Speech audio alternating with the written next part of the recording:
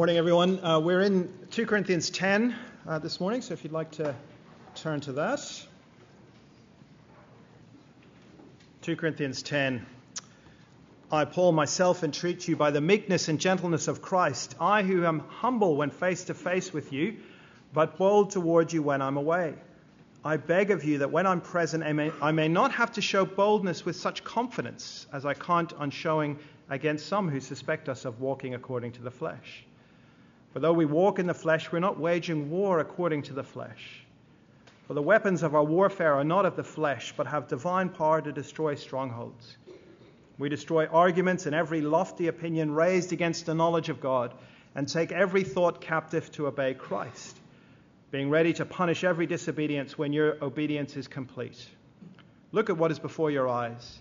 If anyone is confident that he is Christ's, let him remind himself that just as he is Christ's, so also are we.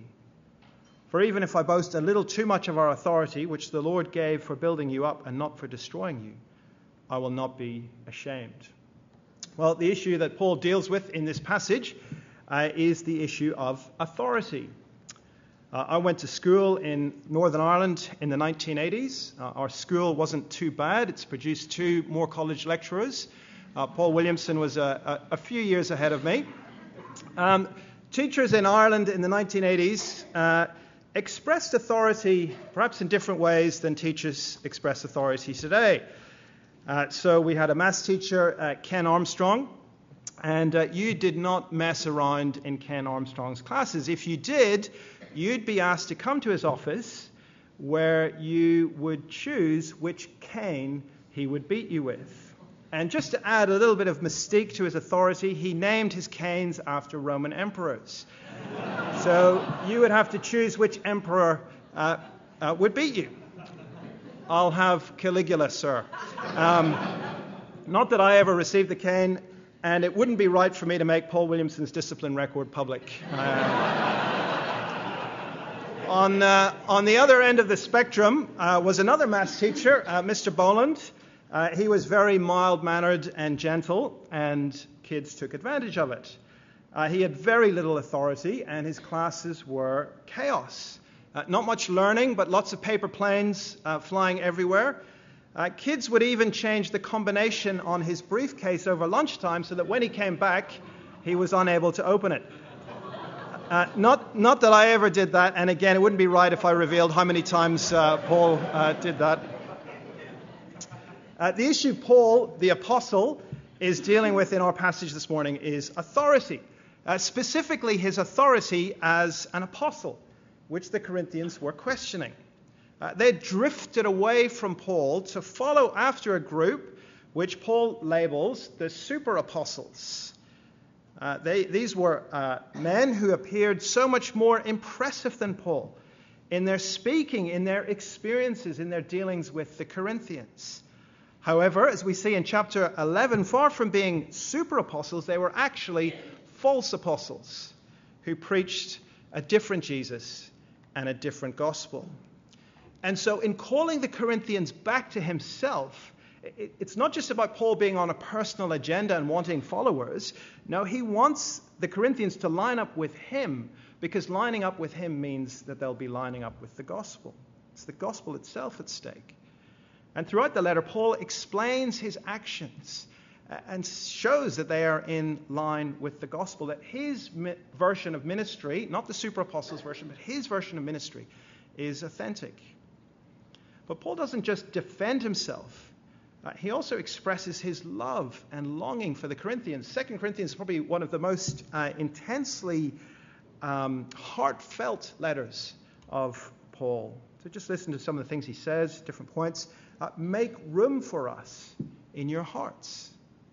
Or, I have said before that you have such a place in our hearts that we would live or die with you. Or, I take great pride in you. Well, in this passage, as I say, he's dealing with the question of authority. The super apostles have been in the ear of the Corinthians, and they've been suggesting that Paul is a fake. Verse 1, I who am humble when face to face with you, but bold towards you when I'm away. That's probably what the super apostles were saying, that Paul sort of hid behind his letters, but he was really a bit of a coward. He was the first century equivalent of a keyboard warrior.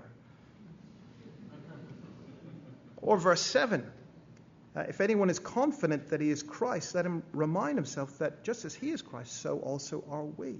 The Lord has given us authority, verse 8. The issue is, what kind of authority does Paul have? But it's not simply a question of, is Paul tough or not? No. Verse 1, he can entreat by the gentleness of Christ. But also, verse 4, he can destroy strongholds. Paul is gentle, but he's not a pushover. So this is an important passage for us in thinking about authority in Christian ministry. When is it right to be gentle? And when is it right to engage in warfare? I know someone who in the last year left a church because he felt the ministry team were too soft. I also know someone who in the last year left a church because he felt the ministry team were too harsh. So it's a live issue. How do we think of authority in Christian leadership, Christian ministry? When's it right to be gentle? When is it right to be strong or firm? Well, Paul doesn't give us 10 points for working it out in this passage, but he does give us something of a framework for thinking about authority. And he shows us that there is a place for gentleness and leniency, but there's also a place for warfare. And I think this passage gives us three things that we have to be clear about when we think about authority in ministry: Christ, conflict, and construction. So first, Christ. Christ is obviously the source of Paul's authority. We've seen it in verse 8. It's the authority which the Lord gave me. His authority is from Christ. But Paul doesn't simply demand submission because he's an apostle of Christ. He doesn't just say, I am an apostle of Christ, you need to submit to me. He models his authority. He shapes his authority on the authority of Christ, the character of Christ. So verse 1, I appeal to you by the meekness and gentleness of Christ. Paul's basic stance towards this wayward, frustrating church is one of meekness and gentleness. And it's a meekness and gentleness that is modeled on the Lord Jesus himself. So think of Matthew 11:29. Take my yoke upon you and learn from me, for I am gentle and lowly in heart. As far as I can tell, this is the only place in the Gospels where Jesus actually describes his character. Learn from my character because I am, we might expect holy or without sin or pure or righteous or loving. Jesus is all those things. But the one thing he says about himself is, learn from me, I am gentle and lowly. Gentleness or meekness is one of those virtues that it's very easy to overlook. But it's a basic element of Christian discipleship. What does it mean to be a follower of Jesus? To be someone who has learned from him? Well, it looks like gentleness and meekness. It's a quality that every Christian is to display. It's the fruit of the Spirit in Galatians 5. It's the essence of what it means to be a Christian in Ephesians 4 when Paul says, walk in a manner worthy of the calling to which you're being called, with all humility and gentleness. Titus is to remind them to be submissive to rulers and authorities, to be obedient, ready for every good work, to speak evil of no one, to avoid quarreling, to be gentle, and to show perfect courtesy toward all people. This is not kind of quaint politeness or old-fashioned etiquette. It's basic Christian discipleship, gentleness and courtesy. Galatians 6, brothers and sisters, if anyone is caught in any transgression, you who are spiritual should restore him in a spirit of gentleness. It's especially important that those in Christian leadership are gentle. 1 Timothy 6:11, as for you, O man of God, flee these things, pursue righteousness, godliness, faith, love, steadfastness, and gentleness. Pursue gentleness.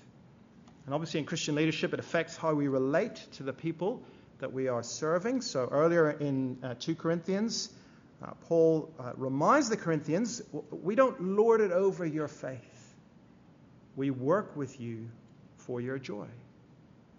1 Timothy 3 verse 3, an overseer is not violent, but gentle. 1 Peter 5:2, Peter tells pastors to shepherd the flock, not domineering over those in your charge, but being examples, not domineering. Paul does not command the Corinthians to submit to him because he's an apostle. No, he appeals to them, this exasperating, disobedient church, by the meekness and gentleness of Christ.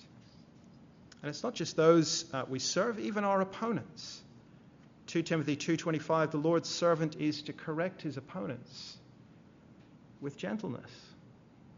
In our period of history where disagreement and debate usually descend into vitriol, I think this is an area for Christians to be genuinely countercultural, genuinely Christian, genuinely Christ-like.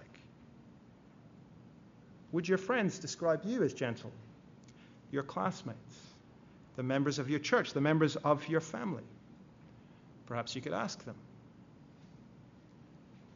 Maybe they might say that you're someone who is overbearing.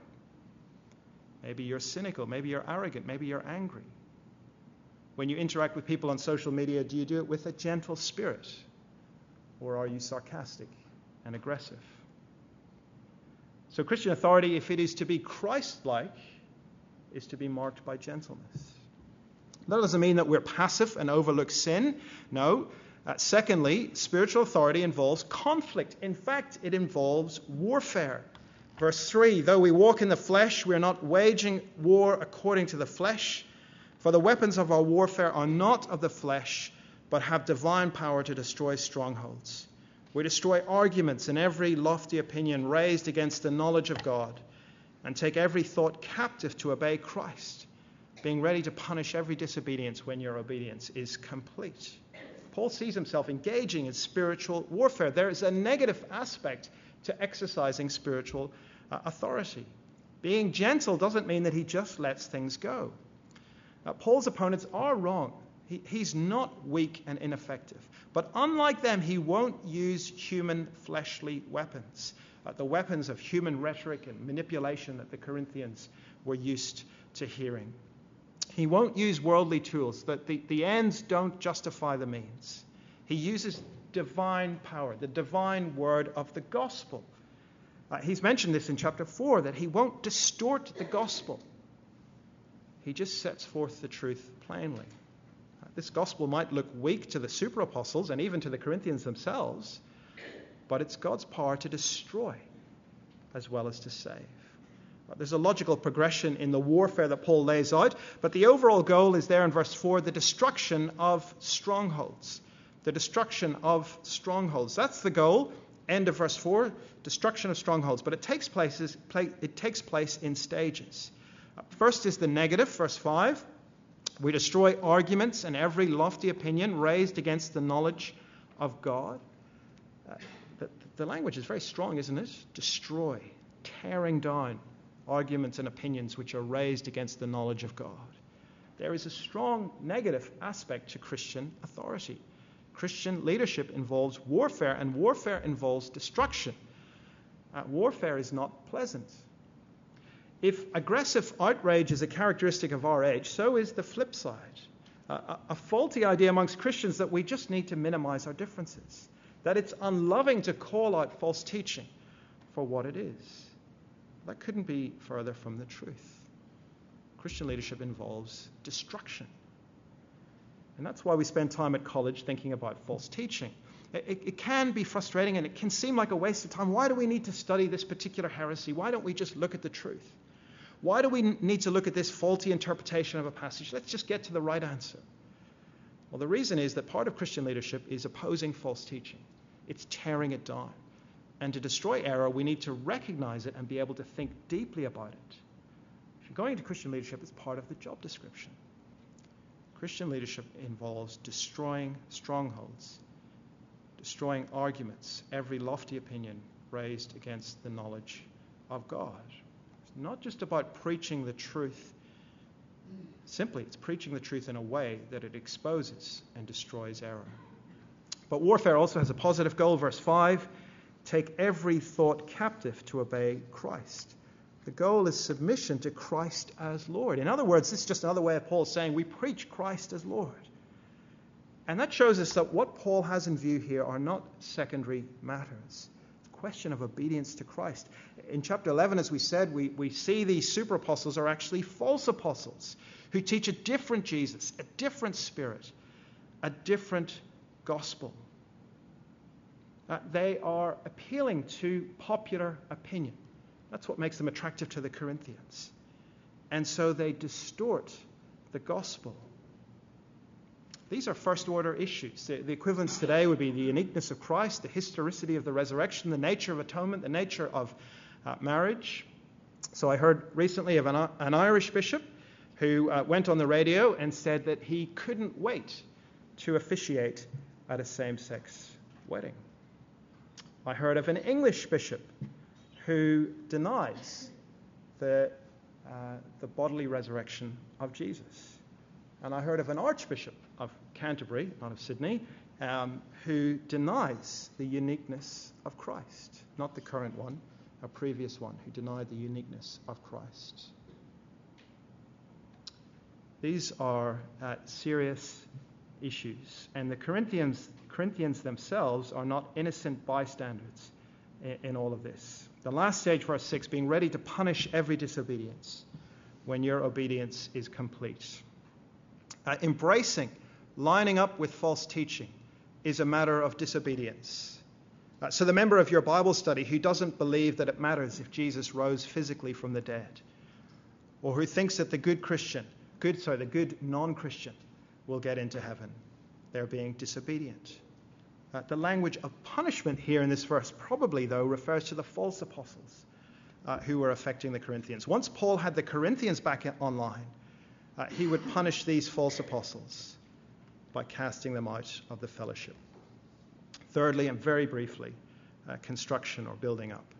Spiritual authority involves building people up.